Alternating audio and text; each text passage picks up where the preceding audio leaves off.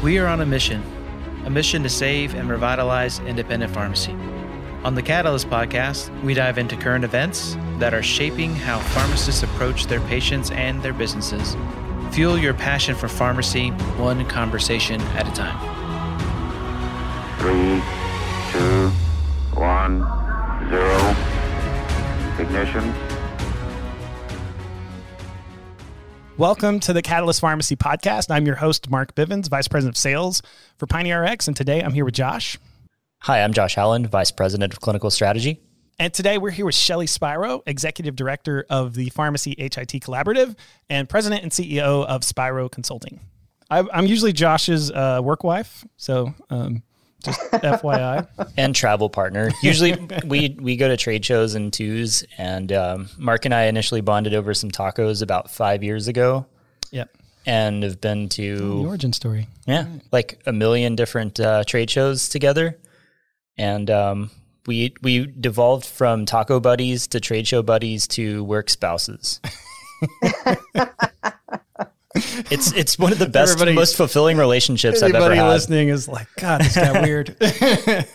I'm just glad I don't have to travel right now. Yeah. I'd say you probably travel a lot for your role as the head lady over there at the Pharmacy HIT group. Right? I did prior to the middle of March 2020. That's funny. Like, all of us kind of remember, like, my last flight was the second week of March 2020, right before everything shut down. Yeah, that's right. You especially. Yeah, I flew in from Pittsburgh that weekend, and then they shut down DFW. Yep, that was the last flight I've been on. I don't even remember. Yeah, I was in Orlando for the HIMSS meeting, and it got canceled, and so I had to fly back from there on March 6th. I was thinking about the other day, I really missed the quarterly live get-togethers. The calls are all right, but man, there's just no substitute for getting 30 people in a room that you see, once or twice a year. Yeah. Man. Especially in DC. Shelly, where are you out of? I heard Vegas, but I've also heard DC. I'm out of Las Vegas, Nevada, which is my hometown. Okay. I've been here since March 6th. So are you from Vegas or? I am. Oh, wow. Yes. I've never actually met anybody from Vegas. I've met people who lived there, but no one who's been from there. Well, I moved here in 1955, so I guess that would be consider that I've been here. I was not born here, but I think you can. My parents moved here. Yeah, I think you can claim it. I think you can claim that as your hometown for sure. Well, how did you get started in the pharmacy? What led we like to kind of discover that with everyone, but how did you get into it? Sure. Well, I'm a pharmacist. I've been a pharmacist since over 40 years, since 1976. And I was always involved in looking at things from a different standpoint. How could you look at processes and how can you do processes better? And back at that time, they really didn't have pharmacy informatics. And so I started to work with our pharmacy system vendors and just began to become a super user and really enjoyed making changes, especially because I have a long-term post-acute care background. Okay. So especially in long-term care, this was an area that was really needed. And we made some changes, and and I just pursued that when I left Kindred Healthcare, which I worked for. Which I was, when I moved there corporately, I was a senior director of health IT, what we called for information systems, government affairs, and compliance. And so that fit nicely into what I really enjoyed doing. And when I opened my own consulting firm back in 2005, I just continued down that route of pharmacy informatics and doing more to really help pharmacists with pharmacy informatics. And then in 2010, the professional associations came together out of a Joint Commission of Pharmacy Practitioners initiative in 2010, and they formed the Pharmacy HIT Collaborative, and I was named the first and only executive director.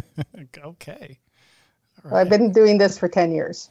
You were also past president, right, of the American Society of Consultant Pharmacists, correct? I was. That's correct. I was past president, been very active in ASCP since the 80s, and have been very much involved in all the efforts and still very active in ASCP, as well as many of the other professional organizations. I really believe as a pharmacist, it's important that we give back to the profession and really help with different initiatives. And this is I'm honored to be the executive director of the Pharmacy HIT Collaborative. It's been a real treat for me to give back so much to the profession and to make pharmacists more knowledgeable about health IT and what we really need to do in capturing clinical information and different workflows. And I have to say, PioneerX has done a yeoman's job on making sure that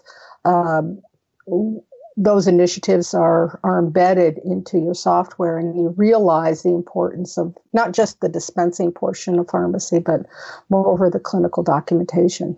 Yeah. So one thing I think was surprising to me to learn about for the Pharmacy HIT Collaborative is really kind of what it is. It was one of those groups that I'd never even heard of until I worked for Pioneer. So for the people out here that are like me 2 years ago, just kind of tell us what Pharmacy HIT is built to do, and it's kind of the cross collaborative of all the that that seed it. Yep. Sure. Well, as I said, it was formed in 2010 by the National Pharmacy Professional Associations, and in August of 2010. So we're actually going into our 11th year. And then we opened it up to associate members in November of 2010, and we wrote our roadmap document, which had 100 strategies of what really was an environmental scan of where pharmacy really needs to be. But the main mission of the Pharmacy HIT Collaborative is focused on pharmacists that provide clinical services and how those clinical services are integrated into the national health IT infrastructure. And I think that that's the really important piece. We don't really get into the dispensing side of pharmacy, but really looked at as how pharmacists can integrate using and leveraging health IT. I actually wrote a paper on what we call digital transformation in the pharmacy for clinical pharmacists. And what digital transformation is really changing your business and leveraging technology to do your business better. And that's how we really approached the Pharmacy HIT Collaborative, was looking at what we really needed to do from a pharmacist standpoint with clinical services, and how can we standardize, bring the standards towards that, and really begin to develop the coding system that we use, such as the international coding system and the standards that are out there, the HL7 and NCPDP standards that are out there, and how we can leverage those so that pharmacists can standardize the clinical collection and sharing in an interoperable way information and data that they're collecting. I hear this so many times and especially from pharmacy vendors, we have to connect to another system and write an interface to another system. It becomes very, very difficult, time-consuming, and costly for the customers of vendors to do that. And we had some pharmacies that are trying to document in 15 different systems on the clinical side for MTM services and connection with other types of payers and other types of programs. And it just became too onerous for the pharmacist to provide those clinical services. So we had to work with the pharmacy profession and others to build the type of payment model to make sure that pharmacists can be paid for those clinical services. But instead of really forcing technology on our pharmacists with different types of technology, if we could just standardize and leverage the standards, we would be able to maximize the productivity of pharmacists in their practices. So it became seamless. Now, this is not a unique type of situation. We saw this a lot years ago on the dispensing side. When the pharmacy dispensing systems, I mean, I'm an older pharmacist, so I remember filling out a claim to all the different payers until NCPDP came about with the universal claim form, which then standardized the claim. So the pharmacists, and especially the system vendors, were able to focus on the workflow in relationship to the dispensing functions, which made the pharmacist more productive on the dispensing side. So we took that same type of concept. If we can get pharmacists to work with their system vendors on building out the clinical functions within their system and focus on the workflow. So JCPP, the Joint Commission of Pharmacy Practitioners, I think it was back in 2013. Okay. They created the pharmacist patient care process, which are steps that are used and to make sure that pharmacists are capturing clinical information in a standard way, because we had pharmacists that were collecting information following SOAP notes and trying to document into other clinicians' EHRs, and it became just too cumbersome for the pharmacist to use. And so we really tried to work with system vendors, find a model of which we did with Community Care in North Carolina to really test the model to see if we can get the pharmacist, no matter what system they have, because we want to be vendor agnostic and make sure that those pharmacists were able to capture information in a very standard way, but share that using the nationally recognized standards. And I think we were very successful as Pioneer Rx has been one of the more successful system vendors for pharmacists documenting clinical services. Yeah. The fun part about the JCPP, and I'll give a shout out to one of my old pharmacists, Mimi. Mimi's biggest, I think every slide deck she ever built had the JCPP process wheel on it. It's got a little wheel with 5 sections. We miss you, Mimi. We used to give her a hard time about that. We call it the wheel of life. The wheel of life. Okay. That's fitting. Yeah. All right. So it sounds like where NCPDP attacked kind of standardization of how to submit and dispense in a technical way and getting paid for the format and transmitting that data. You guys are looking at it let's do the kind of, and I'm going to oversimplify this to a degree, Shelley. Same way, kind of the same approach NCPDP took, but let's try to standardize the way data is captured, transmitted, and payment models are applied in a clinical services environment with pharmacy.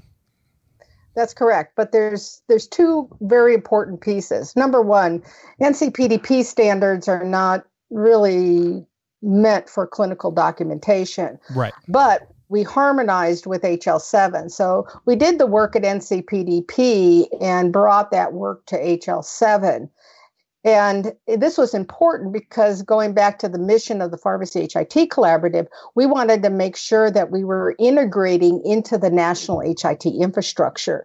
So organizations like ONC, the Office of the National Coordinator for Health IT, CMS, were writing into regulation the use of HL7 for hospitals and physicians' offices, if you remember the Meaningful Use Incentive Program.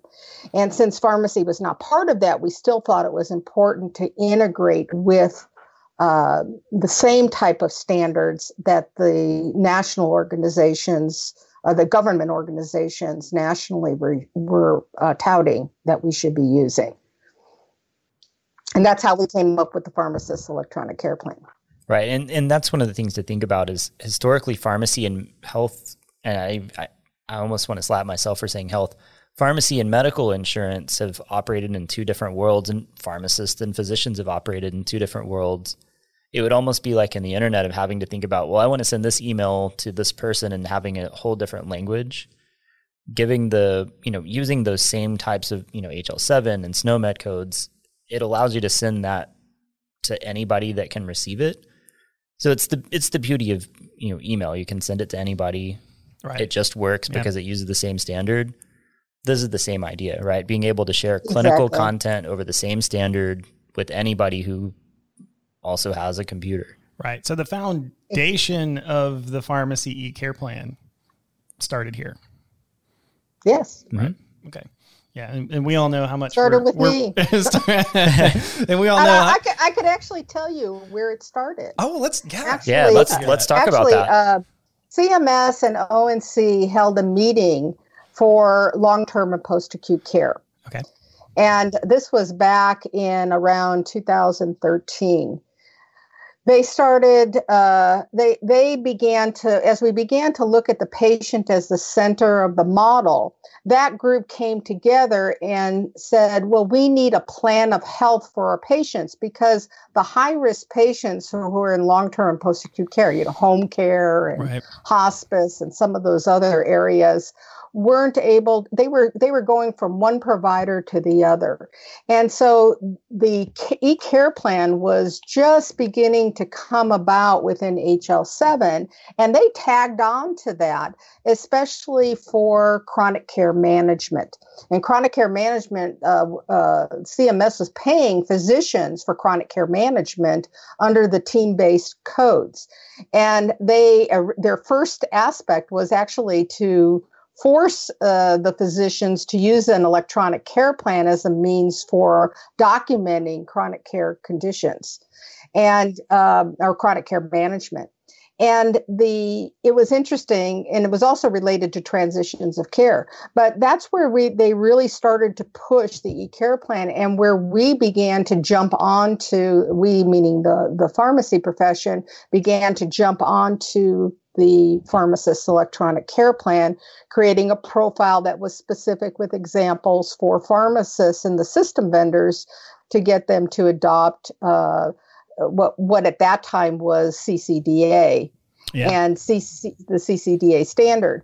But we were lucky enough because we worked with the Lantana Consulting Group, and that Lantana Consulting Group, which was part of an ONC high impact pilot, along with CCNC, and Pioneer RX was one also, that Rick Geimer, who was one of the co-chairs for the HL7 Structured Documents Work Group, they were beginning to work on CCDA on FHIR, which is really the FHIR standard. And it just because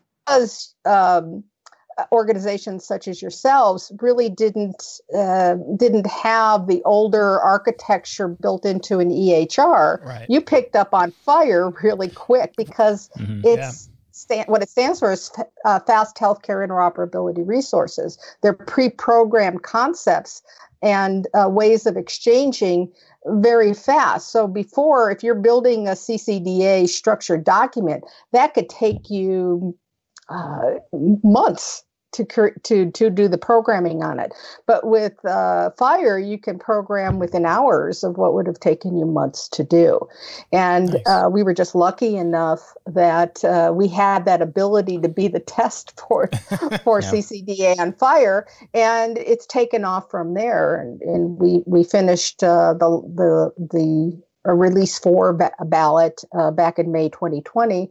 And we're moving forward as the government is beginning to write regulations for FHIR. We're right in step with what is happening with the other with government agencies and regulations, so we can be interoperable with other types of care providers, a part of the care team. Right. Well, interestingly, and maybe ironically, all of the pharmacy vendors, I think with the exception of one or two, adopted FHIR. Yeah, we didn't do CCDA. We skipped right over it. It was burdensome to develop. But the interesting thing is all of the EHRs were already embedded in CCDA. Right. That's where we thought we were going to see some success when we were submitting care plans originally, when we first when we first cracked this out. And then we were like, everyone's still using the old standard. Yeah. Our initial goal was, cool, CPSN's a great place to send care goals, but it can't be the only place. Right. So at some point, we're going to have to exchange information with EHRs and be able to consume and make clinical decisions off of that, or we've just created an extra piece of work.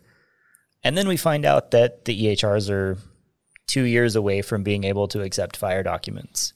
But Shelley, what do you think? They're getting closer, right? Oh, yes. There is a huge, well, I don't know if you know this, but actually I was on the ONC, what they call Health IT Advisory Committee call today. We have a new national coordinator, Mickey Tripathi. And I've known Mickey for quite a few years, and he's very good. And CMS is beginning to write regulations now for fire. And more interesting, there is a huge project, and you probably know this, Josh, on the payer side with the health plans. I'm not talking about the PBMs. I'm talking about the health plans themselves with the Da Vinci Project to really leverage their technology to capture information directly from EHRs. And we're right in step with the pharmacist's electronic care plan, which fits nicely into pharmacy models because we're used to dealing with payers and we're used to dealing in that particular type of a community because the physician's offices especially are not really prepared at this time to accept fire types of e-care plans. Right. And until they build out their workflow. But there is a push by the government, a huge push with the interoperability rule and the information blocking rule to really push those organizations to adopt the fire resources and the exchange of clinical information. I don't want this to devolve into an hour long of nerding out about IT, but once you that's what we do. Yeah, that's kind of what we do. Sorry, that's what I do. Kind of what we do here in a way. We live that.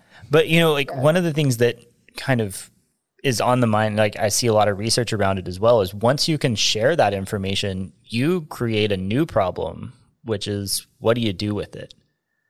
Right? Imagine if you're imagine if you're Epic and you're getting MedList updates for patients from, say somebody goes from a hospital inpatient setting to a post-acute care into an LTC and then maybe back to the hospital in that 30-day window.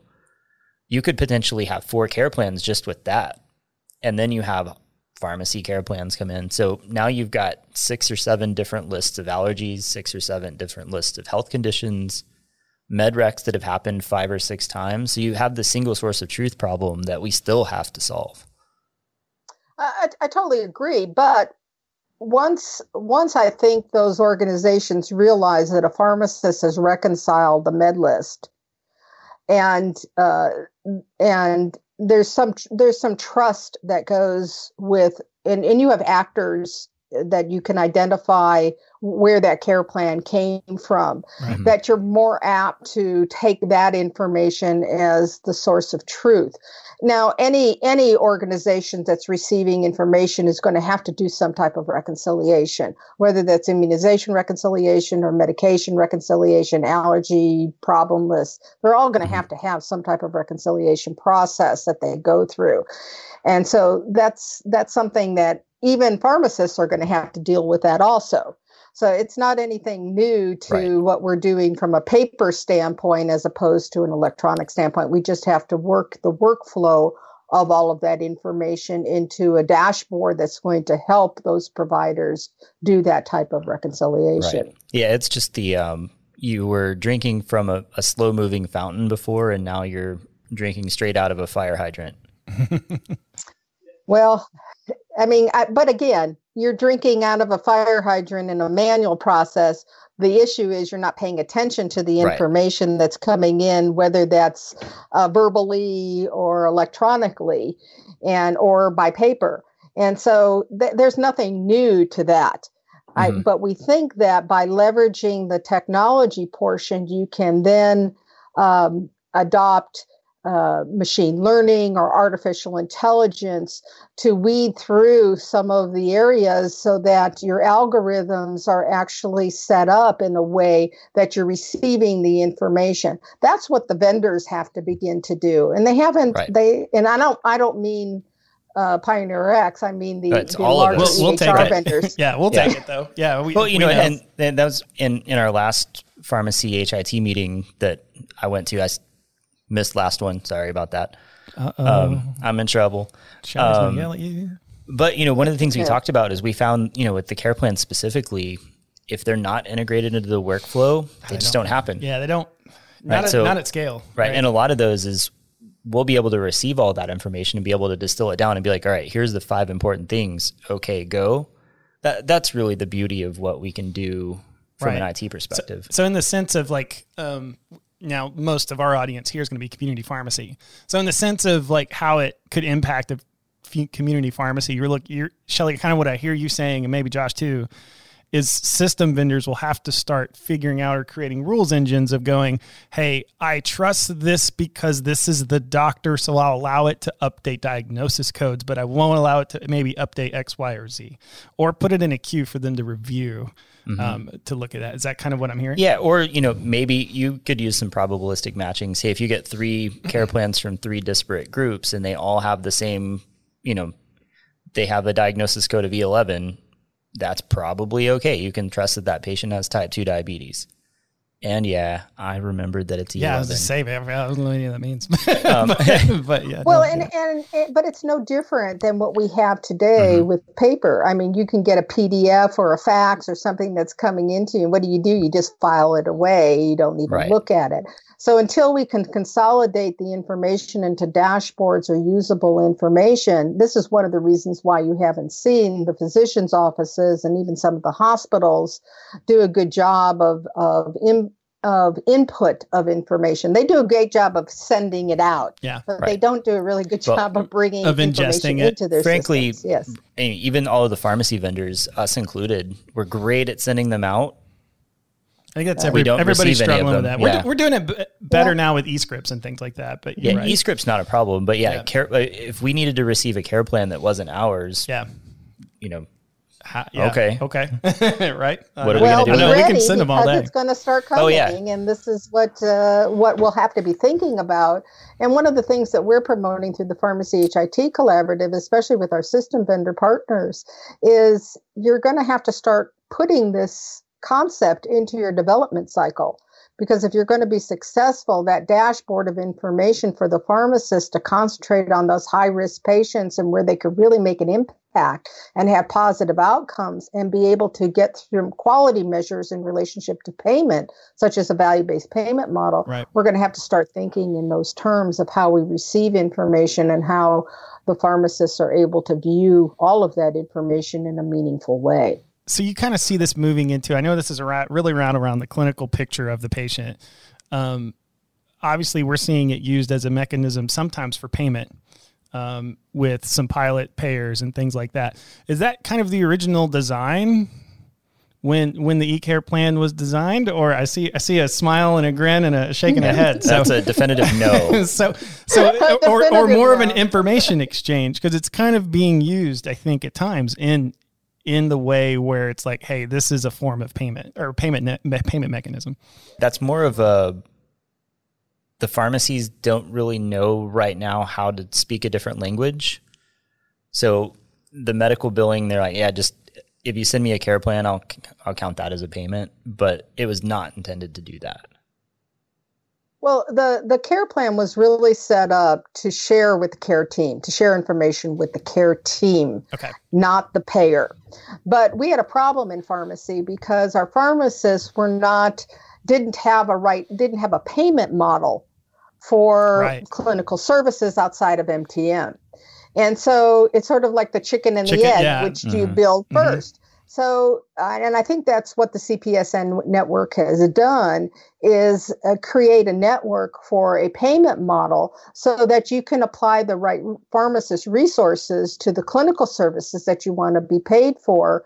So it's not as much the strict payment of the claim, because there are different types of ways that you could get paid, such as in value-based payment models, you could be paid on a per beneficiary level payment per month, per like year, a per member per month, like a capitated payment model. Month, right, or a capitated rate.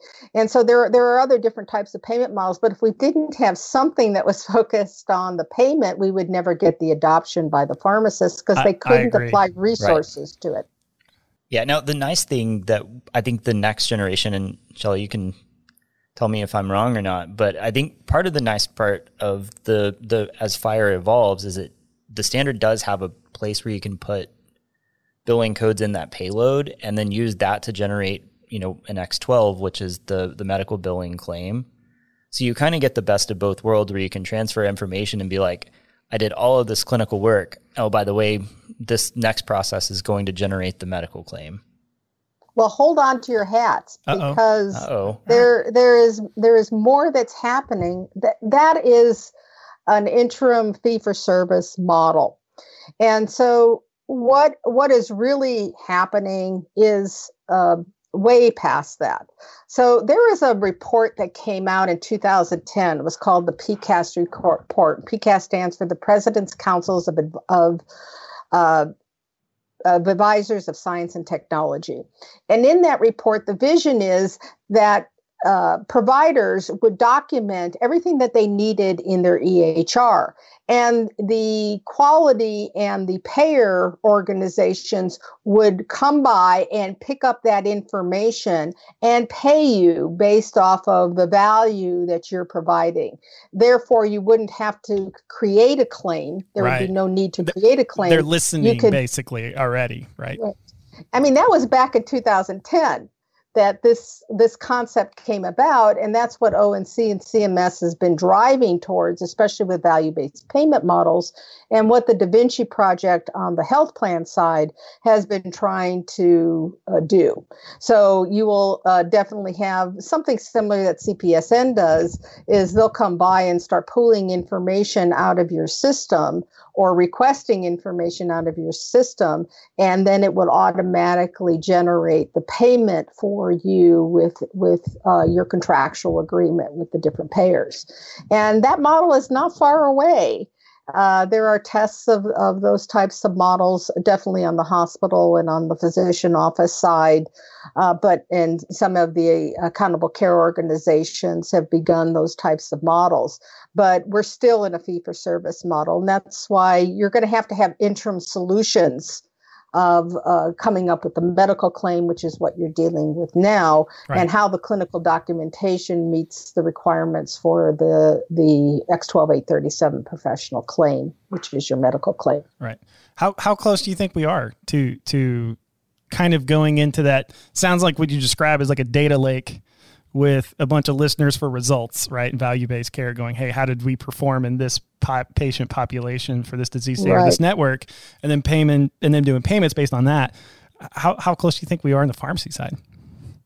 Well, we're a hell of a lot farther than any of the physicians' offices. I will tell you that. Yes. And that was our objective. Our objective was, if we can get pharmacists to adopt these types of standards and good clinical documentation, we wouldn't be left behind, as we were left behind on other types of medical claim type of processes. And so that was the intent. I mean, there was a point that we were on the cutting edge, but I will tell you right now, we're definitely on the bleeding edge. But you have to realize the health plans are focused on hospital and physicians' offices. And until we can move away from a PBM type of model that's a cost-based model based off of the dispensing of medications and become a true clinical model, this is why it's important to work with the health plans, and something very similar to what CPSN has tried to do. Right. It's going to happen, but at least we won't be left behind. At least we will have the systems and the processes and the technology in place to be part of the end solution that the government is looking at, so that they can budget appropriately for healthcare and provide good quality care, what they call the quadruple aim. The quadruple aim. I haven't heard that. So what is that? It migrated from just dropping all sorts of terms out of me. The initial part was a triple aim, and then about 5 years ago, maybe longer, they added it into the quadruple aim, which is what? It's for one fold better than the triple aim. You're not going to make me go look up what. I know it's population health. We'll put it in the content. We'll put it in the comments. Quality. The original one was cost, quality, and access, and I think the fourth one is patient related. Gotcha. But okay. It's basically the four main strategic imperatives for healthcare reform in this country. I digress. Thank you, Josh. Thank you. Josh is good for that kind of stuff. I usually have to throw things. He's usually a really good repository I am a purveyor of random facts. Of useful facts and sometimes useless facts. I'm better at useless facts. Real quick. So before we leave any of that stuff, but so, the Pharmacy HIT Collaborative, along with like CCNC, you guys were kind of obviously bleeding edge of e-care plan, how to document and stuff. And I don't know if I'll get in trouble, but we've sent, I don't know, over like $1.5 million e-care plans. Almost $1.5 million now. And along with pharmacy in general, sending a ton, you got to feel a little bit accomplished to a degree. I know that's 10 years coming, right? Or however long it took to get you there. But between you and everybody else that helped in that group. Well, see, I'm a strategic thinker. I think what's going to happen in the future, not necessarily what we're doing today. And I think that's important from a technology standpoint, because as system vendors, you understand that you have to be prepared for what's coming down in the future. And that's what we've tried to do with the Pharmacy HIT Collaboratives, really prepare system vendors and pharmacists for what's going to happen. Because we were so far behind, not necessarily on the dispensing side, but on the clinical side, that we had to take a big leap forward. And we took a really big leap forward, and that's why we are part of the bleeding edge of this type of technology. But it's to assure that pharmacists will have value in the future.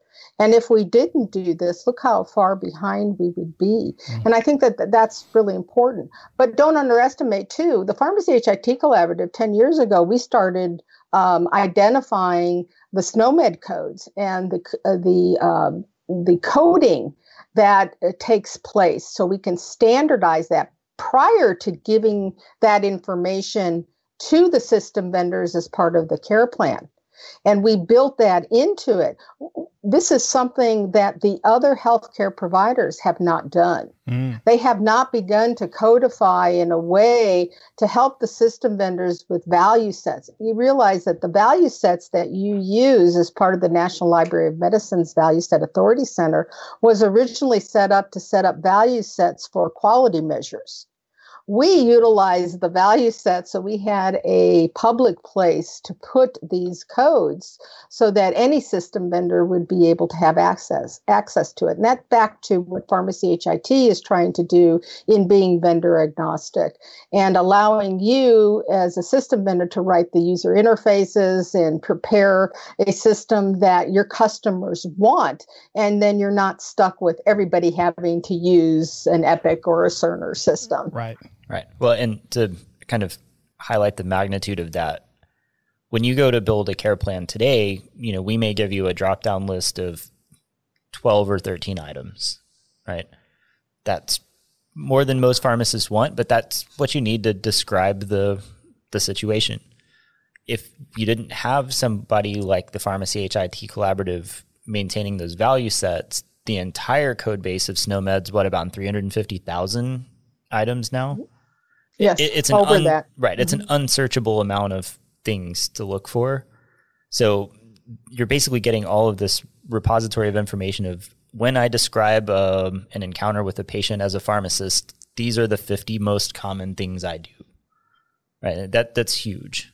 But more importantly, it allowed the pharmacy profession, like AMA did with CPT codes, to drive the correct standardization of clinical documentation so that they can oversee that portion on behalf of the pharmacy profession. And that's what came out of the ACT program, the academia CPSN transformation, or I can't remember what the T stands for, but where the schools of pharmacy, and that's what Mimi Baker from when she was with Pioneer RX worked with ACP as creating this process so that as we begin to teach our pharmacy students this type of clinical documentation, begin to standardize that clinical documentation, no matter what system they're using, that they would be able to understand those concepts on a standard way of documenting and not have to fall into those processes that the physicians are doing, because the physician workflow is entirely different from the pharmacist workflow. The physicians are focused on leading to an assessment to a diagnosis. And pharmacist workflow look at the patient as a whole and all the medications they're on and how those medications work within the body of that patient. And so it's an entirely different workflow. And we wouldn't do well in working on a physician-based software. Right. And just for those out there, we are still working with AACP and Nidhi Gandhi to get that taught in more pharmacy pharmacy schools. Right now we're in 24 of the 130 something like pharmacy schools. 140. 140. 140, I think it is. Yeah. Yeah. How do we feel about how do you feel about that number getting higher? I feel like there's no chance that number continues to go higher. Really? I think in 5 years you'll see 20 or 30 of those pharmacy schools no longer accepting patients. Patients. I mean, and this is really important. I mean, when I went to pharmacy school, your lab was about compounding and mixing and preparing suppositories and tablets. The labs now within pharmacy schools are clinical based. You're meeting with patients and you're doing clinical documentation. This is critical to not only advancing but maintaining the profession of pharmacy, right, in all practice settings. So you're saying is like you can't continue to either grow class size because of the material being taught, or? Well, so I think there's two things. There are too many pharmacy schools that came about when they swapped from a BS in pharmacy to a PharmD in 1998, I think. I remember the date. They had basically a gap year of pharmacy students not going into the group, and then they went into a PharmD program, added another year. Then they started adding residency, so it artificially made it look like there were fewer pharmacy students coming out and more pharmacy positions opening up. And then that corrected. Right. And then you also had, you didn't need 8 pharmacists to run a Walgreens doing 300 scripts a day if you're just counting by fives and using robots, right? So the more robotics and more automation that came out, it just lower highlighted demand, right? It just highlighted the fact that you don't really need that many pharmacists. So until there's a larger transition of pharmacists adapting clinical roles, which they can't now for whatever legal regulatory reasons, you just don't need that many pharmacists. And it's going to be hard to convince a kid to go to school and come out of pharmacy school $200,000 in debt and not have a job for a year. They're going to stop going. And some of them should, right? And there's just too many pharmacy students. It's interesting. I hear that a lot, just in general. I didn't mean to completely twist the subject, but I wanted to get your take. I would drop 20% of the pharmacy schools, but I don't get control over that. Well, and really from the Pharmacy HIT Collaborative standpoint, that really wasn't our concern. Our concern was to have a standard way to document the clinical services and make sure that we train our students for doing that, because we were training our students for clinical services. But when they get out into the community, all they were doing was dispensing. Right. And so this is where you get into the chicken and the egg, which one comes first. Right. But if you can't build the technology infrastructure for this type of model, it won't work. And that's what we really focused on and continue to focus on for clinical services, because we believe that eventually that pharmacists will be able to use their judgmental decisions on high risk patients and not have to focus on the minutia of some of the non-clinical services that we're providing. And we believe that this will save the profession. But more importantly, we were able to save the independent community pharmacy environment and setting. And this was important because what we were finding, especially with the larger chains, is they were focused on the dispensing portion, and it would become cost prohibitive for some of the community pharmacies to continue with and compete with some of the larger chains. And this way, it allowed the community pharmacists to really focus on community services clinical services within a community pharmacy, because we believe that this is where the government really wants to focus on, especially in the rural areas and the underserved areas where we are really seeing high risk patients. Right. And, that ties, this is why working with AACP makes a ton of sense, right? You want the kids coming out of pharmacy school to be trained to do that.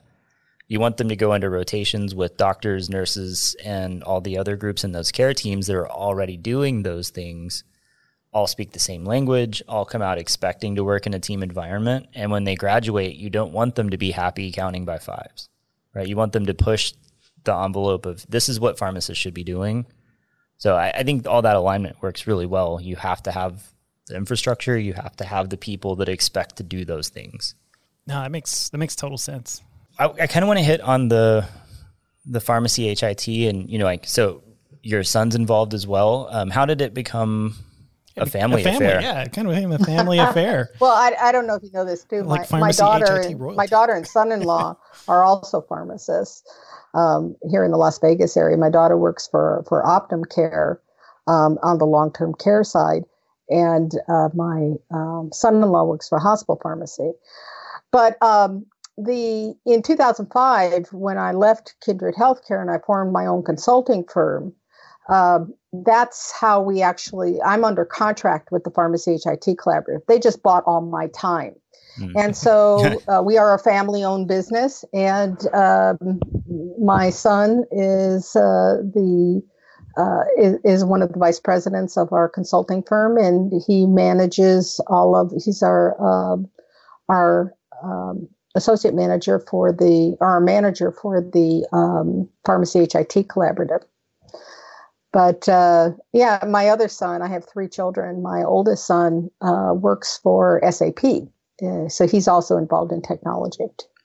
Wow, so you got a mix of pharmacist and technologist, and in some cases both in your family. Nice. Definitely. Deal. What do you guys do for fun? What do you guys do? What are you doing for fun? Do you even have time for fun? It sounds like you're so busy. Well, actually, we just got 2 pandemic puppies. They're both sisters from the same litter.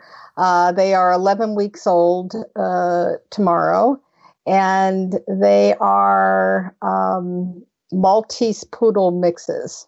And they're cute as ever, and they have been keeping me up all night. So if you see my eyes going slowly down, I'm still taking care of puppies. And actually, would that be considered a multi-poo? So I don't why we did this, I don't know, but we decided to help the world out and take on to adopting 2 new puppies. Oh, that's cool.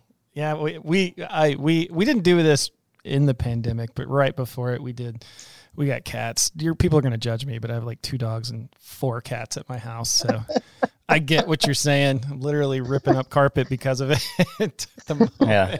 I'm about to have to redo my floors as well for a rescue dog that we got 5 years ago. Yeah. He has some separation anxiety, and when he's anxious, he will try to escape wherever he's at, which includes my house and the walls in my house. So hopefully with a couple of multi-poos, they won't go nuts on your walls. No, you know what? They've been really good. And we talked about getting 2 because I think that helps with the separation anxiety. Mm-hmm. Yeah.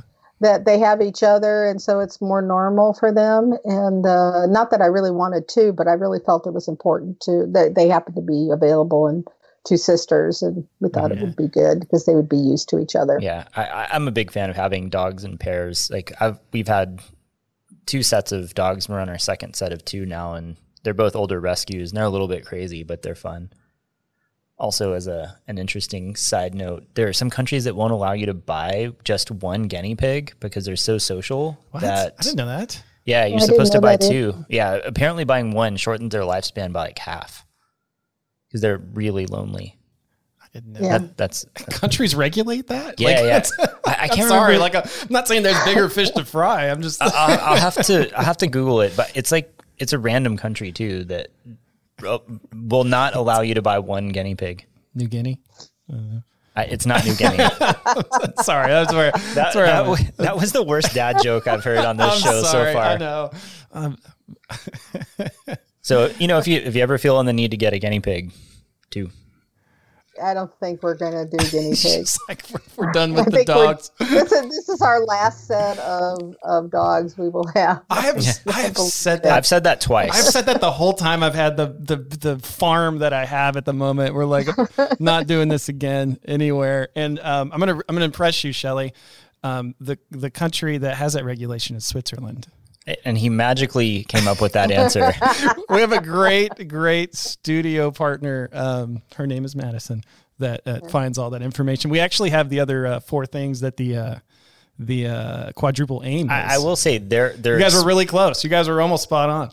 Yeah. So apparently the quadruple aim is improved clinical experience, right? Better outcomes, lower cost, and improved patient experience. You guys got it. You guys were right. I mean, nuts and bolts. Right. It's all about cost, quality, access, and patients, right? Right. So, right. Although when I did my MBA, I had this, one of my professors was a retired physician, super, super smart guy. And he was like, this was back when it was still the triple aim and it was cost, quality, and access. And he was like, the Affordable Care Act was built as a foundation to do what? And everybody in there is like cost. And he's like, nope, it's access. You're all wrong. And we're like, okay. Well, and he's like, you know what you can't do? You can't improve cost and quality without messing up access. And you can't improve access without messing up one of the other two. So it's like that fast, cheap, and good, right? Pick 2. Right. And so that triple aim was kind of like, he's like, I don't think you can do all 3. And so far he's proven to be correct. So I have a question for you. Oh, I love this. I love it when our guests bring questions. I love it.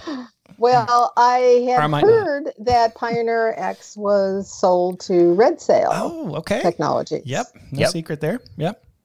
And number one, wanted to say that's great. I was a QS1 user for 14 years when I was a practicing pharmacist. So glad to see that you guys are teaming up and in some way, hopefully eventually in the future. And just wanted to congratulate you and get your thoughts on what you think of the merger. I'll let you go first.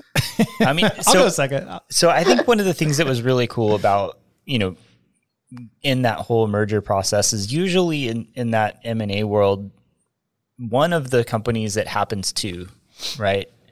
Somebody comes along and buys you, and some people may or may not have wanted that to happen. And that was definitively not what happened with us. We kind of got to pick our new masters. The executive team at Red Sail is really, really smart. Even when we met them, not even in a kind of sales environment, Craig and Francis, super, super smart people, great vision. And it aligned with what we wanted to do. So I've been super excited about it. I've been busier than I've ever been in my life, which is why my attendance at the HIT meetings has been spotty. But it's exciting. It gives us a ton of opportunity. And the aligned vision around the whole piece is really what we can do with the profession of pharmacy. And that's really kind of aligned with my personal incentives. So I've been happy and professionally excited and personally excited. So I think what you'll see coming out in the next couple of years will be really, really fun and foundational to what pharmacy becomes. That's awesome. I'm very, very pleased to hear that, and anything that we can do to help you as part of the Pharmacy HIT Collaborative, we're definitely in support of that. Yeah, and I've had a lot of candid conversations with just, in sales, people heard about it. Some people called and were like, hey, what's going on? Maybe pause for cause, whatever. But I'll say this, like Josh said, we got to pick where we went. So we literally said, we really want to make an impact in independent community pharmacy, like those 2 words for sure. And so we kind of got to go, no, yes. Right. And because the Dixons, to their credit, could have put us out for bid. I totally couldn't and got the highest price and then said, see you later, go deal with it. But they were nice enough not to do that with us. And really the whole point of coming together is trying to take a big swing at what the future of independent community pharmacy looks like, and that's still dispensing really, really well, doing that as efficiently and as good as you can in a pharmacy system while layering on like clinical services and other revenue streams for them. We know margins are shrinking. Right. And if we don't expand margins again, then I think we look back and we say we failed. Yeah. I mean, and one of the things that we looked at before this whole thing came around was we knew what we were doing is exciting for Pioneer users. And we knew we needed to be about twice or 3 times the size of what we are to be able to have the impact in the industry, especially when you're comparing to other PBM-owned pharmacies. Mm-hmm. And we didn't think we had the time to get there organically. So it was kind of a, when you can take a shot, you take it. And yeah, we did. So it's just fun. It's exciting. We're learning to integrate. Yeah, right? I'll say that. We're learning. I'm learning. I've never done this before, or the big merger like this, and things like that. So I'm learning. Right. And so everyone, if anyone's listening that works with me, I'm sorry and be patient. Growing pains are real, but they're fun. We hope that this will help also with the pharmacist electronic care plan and continue on in the clinical service arena for the independent community pharmacies. I think that this is important. Moving forward. And truthfully, the more that our vendors consolidate, it makes it a lot easier to work with the larger EHR vendors, as we've seen with some of the larger chain pharmacies. I could see that, where if you're chasing a fragmented market all the time, it could be tough. Right. I mean, and that's the same reason we hear from payers and manufacturers talking about, well, I know it, I understand the thought that an independent pharmacy provides better clinical care, but I can't contract with 60,000 of you. I can contract with 3 people. I'm going to pick the 3 biggest contracts I can get. And that's where, CPSN adds a ton of value as well, but I couldn't imagine trying to herd that many cats. It's hard. Yeah. It's very hard. So what role will Jeff be playing in the That's a good question. He's still over Pioneer. Really, he's not going anywhere. He tells everybody, I'm not going to be on a boat after this. And the whole point of pursuing this, and he led it too, along with us, but and the rest of the management team was, we feel like we need to do our part to try to make sure this profession is sustainable, and we feel like expanding margin through clinical services, helping them buy them better, adding transparency. He wants. I think he's been on record. He wants to get rebates out of the game. And so, yeah, he's probably more energized than ever. I'll say that. That's great. Well, we're really happy for you. And again, anything that we can do to help, we're here for you. And if you want to go back and kind of hear Jeff and Craig's take, I think episode 15 is where we did with Craig McEwen, the CEO of Red Sail, and Jeff. And I think Doug, it was. Yeah, Doug Huey was the moderator-ish. Right. Yeah.